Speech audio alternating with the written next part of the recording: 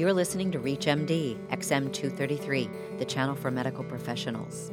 For centuries, men and women, young and old, have been affected by a disease in which little was known except its symptoms.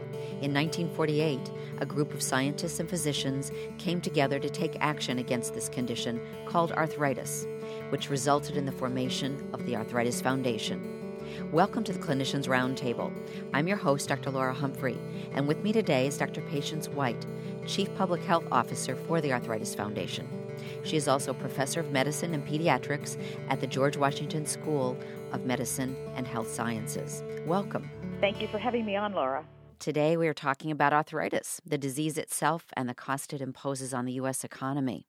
What is the prevalence and the cost of arthritis in the U.S. today? Well, it's an amazing figure, but there are 46 million Americans with arthritis, Wow. and we really define it as doctor-diagnosed because many people, as you know, say I have an ache and pain. So this is CDC figures where they actually ask people, has a doctor diagnosed you with arthritis? So there are 46 million of them, and they're estimating the cost is $128 billion. Wow. So it's certainly a rising issue out there, and in 2030, it's going to be 67 million people with arthritis. Wow. What do you attribute the growth rate to? Well, I think most of us know that the baby boomers are getting older, so arthritis does affect people over the age of 65 more than people who are under 65, but it's not just the old folks, but more people will be getting older. I think everybody knows that something like 7,000 people every hour are turning 60 for the next 16 years, so that's clearly playing a big role in increasing the prevalence.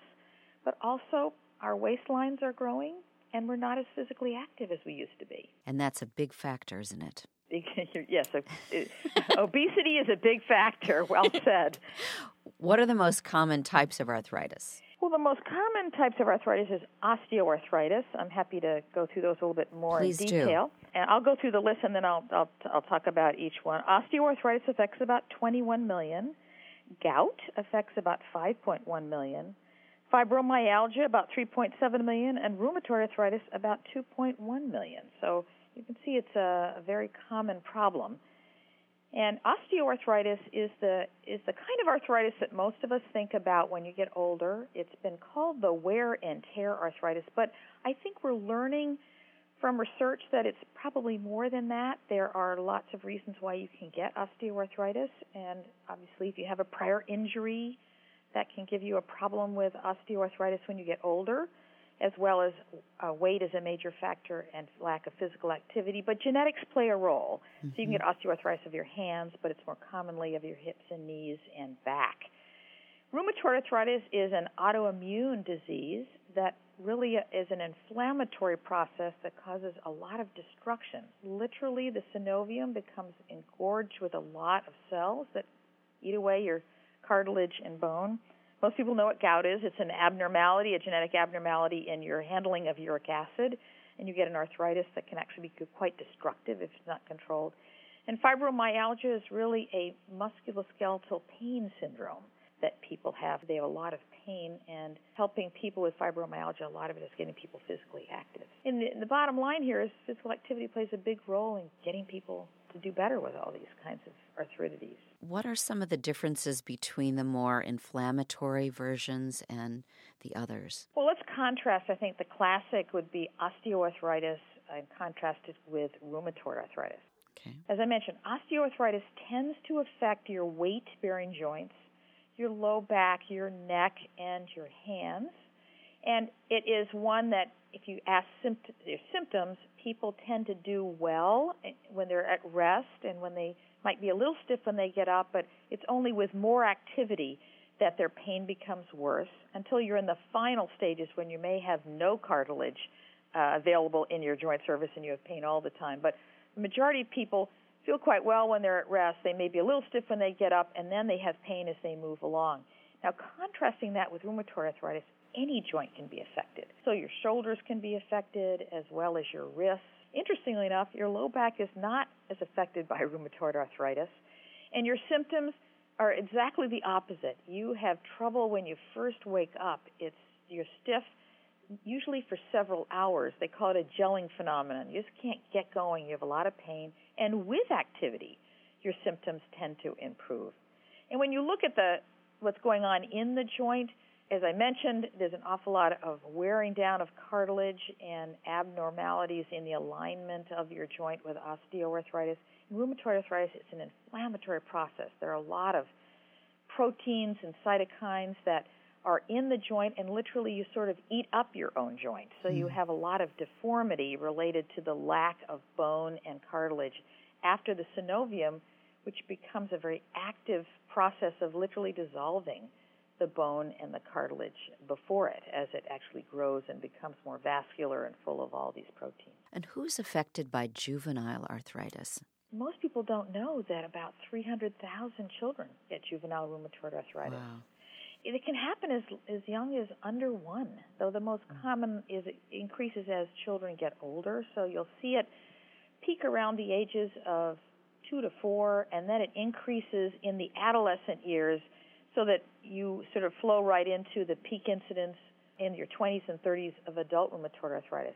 And they're very different diseases. Though if you looked at a joint in a child with juvenile arthritis, you'd see very similar processes going on. But this is a growing body. So when you have a growing body that's affected by arthritis, you have a lot more growth abnormalities and problems. Mm-hmm. But they have similar complaints. They are stiff in the morning, but kids don't know how to say that. So they're often having trouble sort of getting going after a nap, or when they get up in the morning, they just basically won't get up. And some people have come in with teenagers saying, my child won't get up in the morning. And they think it's just normal for teenagedom, which is true. Yes. But they have to really think about that, because it often is because they really can't get out of bed. They're so stiff. So you have to keep that in mind when a person comes in or a family comes in saying, my child has trouble getting going in the morning, and I've noted that they have limited activity. They're not running as much as they used to, or they're having a delay in the onset of walking. And realize that there are 300,000 children with arthritis out there. What information might really assist the physician treating someone of any age in early detection? Certainly, looking at our website, arthritis.org, is very helpful. It'll give them a way to think about this. But clearly, if you look at any of the major texts, they'll go through this kind of approach of thinking about swelling, redness, and limited mobility. And then you should be thinking about arthritis and differentiating it from tendinitis or a problem with ligaments. Is that normally somebody who has a problem inside the joint will have limited passive mobility. So when you're talking about moving a joint through an active process, which means I move it myself, or a passive process, that means the physician just moves the joint and has the muscles relaxed. When somebody has a periarticular problem like tendinitis or a ligament problem, and you can get them to relax that muscle that is attaching to that tendon, you can actually move the joint through reasonable range of motion. But when the person has tendinitis and you ask them to do it themselves, due to pain, they won't move it at all. And contrasting that with arthritis, if there's a problem that's really making the joint unable to move, the passive and the active range of motion will be the same. So that's sort of a clinical tip to try and get people to focus. What other kinds of tests are done in the early stages to confirm the diagnosis? Well, looking at whether there's an inflammatory process, so people often get sedimentation rates or CRPs. Now, they're general. They don't say it's a diagnosis of arthritis, and there is no perfect test that says you actually know it's arthritis, but many people look for rheumatoid factor tests. They're positive in chronic infections and many other diagnoses. But if you have a person with swelling of a joint, limited mobility, and they have a positive rheumatoid factor, that would increase your suspicion, as well as positive antinuclear antibodies in some of these diseases. But as I say, those are not totally diagnostic tests. Yes. And how much impact can early detection have in slowing the development of the disease? It is incredible. And I think most people don't know that in rheumatoid arthritis, if we can treat them early with the kind of therapies we have today, you will change the natural history of that disease. If a person who knows they've had an injury, they had a football injury, and they're beginning to have trouble, which is early osteoarthritis, if they can keep themselves, their weight down and keep their joints, the muscles around their joints strong, you will change the natural history. They won't be disabled. So making a diagnosis early makes a huge difference. And the sooner we do that, the better. Yes. How much does genetics play a part in arthritis? It plays a large part depending on the type of arthritis that you have. Mm-hmm. In osteoarthritis, it plays less of a role than in rheumatoid arthritis, and there are many physicians making their research careers trying to understand this. So people who get osteoarthritis early have it usually in their families. Early, we're talking about in the 30s and 40s. But the hand osteoarthritis is very genetically related. It's more common in women, and if your mother has had gnarled fingers related to osteoarthritis of the hands, that's completely genetically related. Now, in rheumatoid arthritis, there's probably what we call an autoimmune supergene. I'm not sure we've defined it clearly yet, but we know that if people have type 1 diabetes or autoimmune thyroiditis, they're more at risk to have something like rheumatoid arthritis in the family. Are there some cutting-edge studies that can teach us about the role of genetics? Absolutely. Actually, the foundation has been funding research that has been looking at sort of mapping the genes that people feel are related to their arthritis. And I think that that's an exciting change, and there are many people looking into it. The National Institutes of Health has been funding research for many years that are looking at the genetics of different diseases. We haven't really talked much about systemic lupus erythematosus, but there's been a lot of exciting work looking at the genetic basis of that disease. Could you give us a high point? Well, I think what people are looking at is there are genes that facilitate the inflammatory process, and then there are genes that we know lead to more destruction. So I think people are trying to actually get your personal genetic picture, and then physicians would be able to say, I know you're at risk.